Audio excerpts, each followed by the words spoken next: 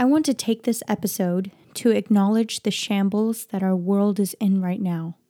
We are already facing an incredibly historic and uncertain pandemic, and in the midst of this, we now have dangerous riots happening all across the country that started after the death of a black man named George Floyd, who was suffocated to death after he was arrested for possessing a counterfeit $20 bill.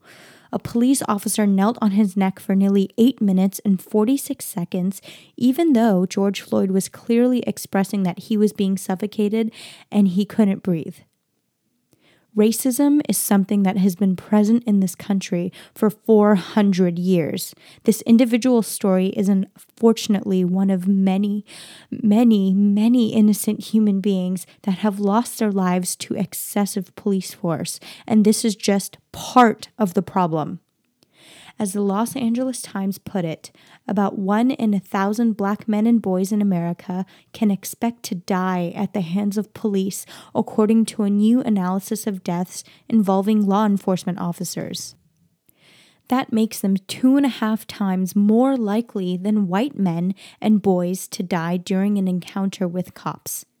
We are at a point in our lives where innocent people of color have to fear for their lives when they want to go for a run or simply a walk to the store or even sleep peacefully in their own homes. Racism has not gotten worse. It is simply being filmed.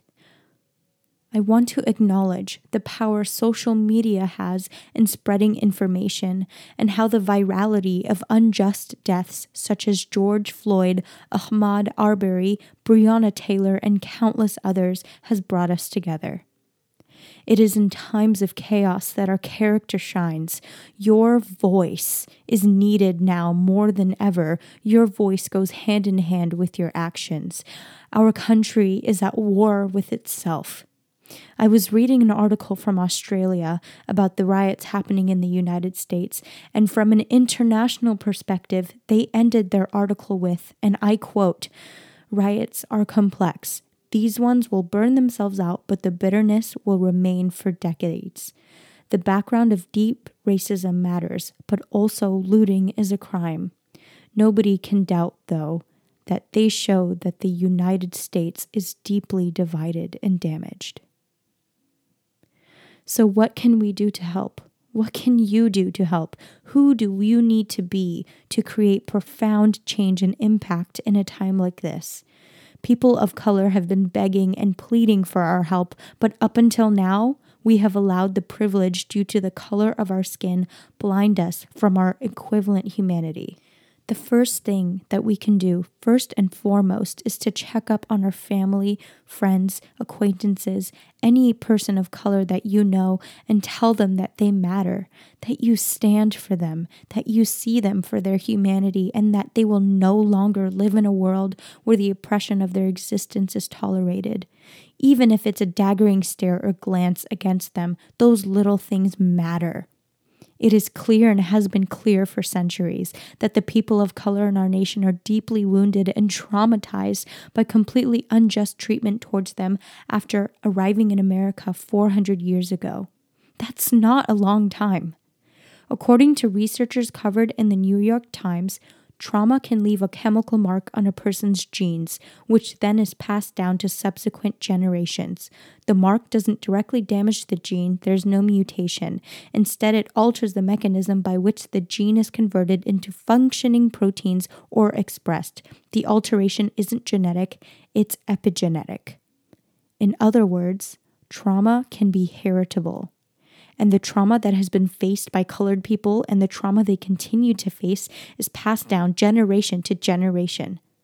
I will never understand what trauma due to having dark-colored skin feels like, and I can only imagine.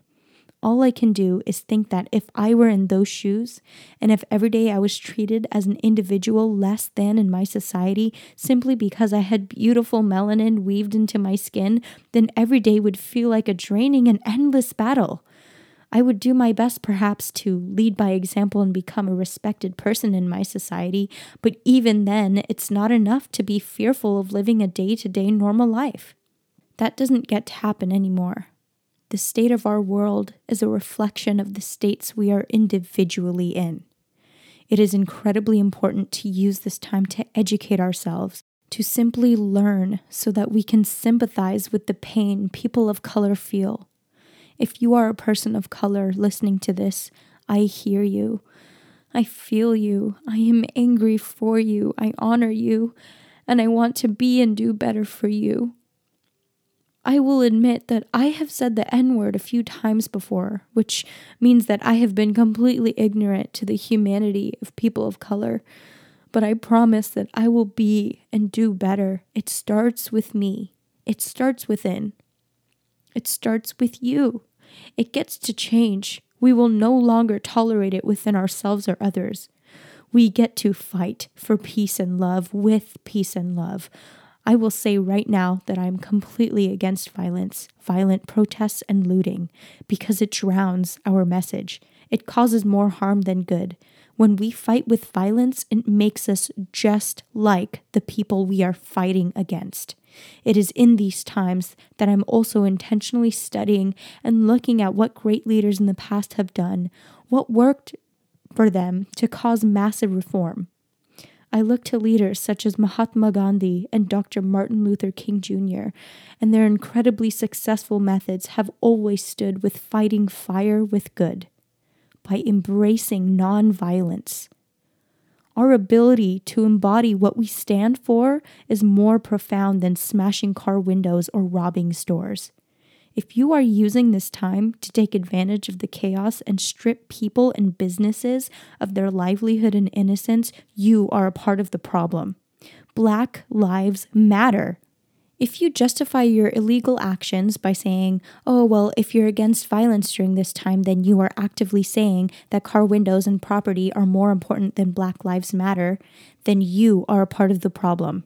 The bottom line of all of this is that we are demanding peace, we are demanding unity, and we are demanding love. How can we say that we care about other people's lives when we use weapons and violence to destroy innocent people's livelihood?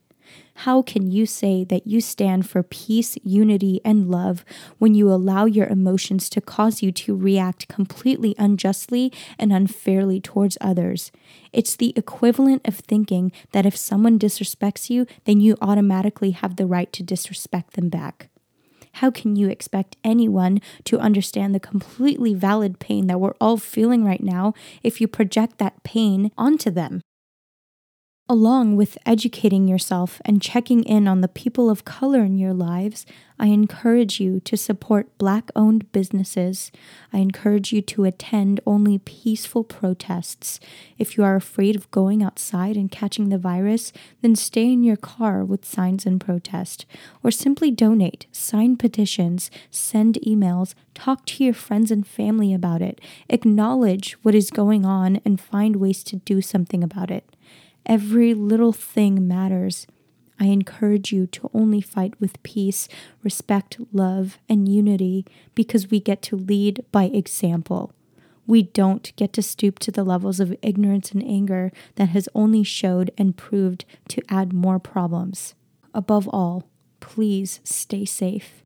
I will end this with a quote by Dr. Martin Luther King Jr.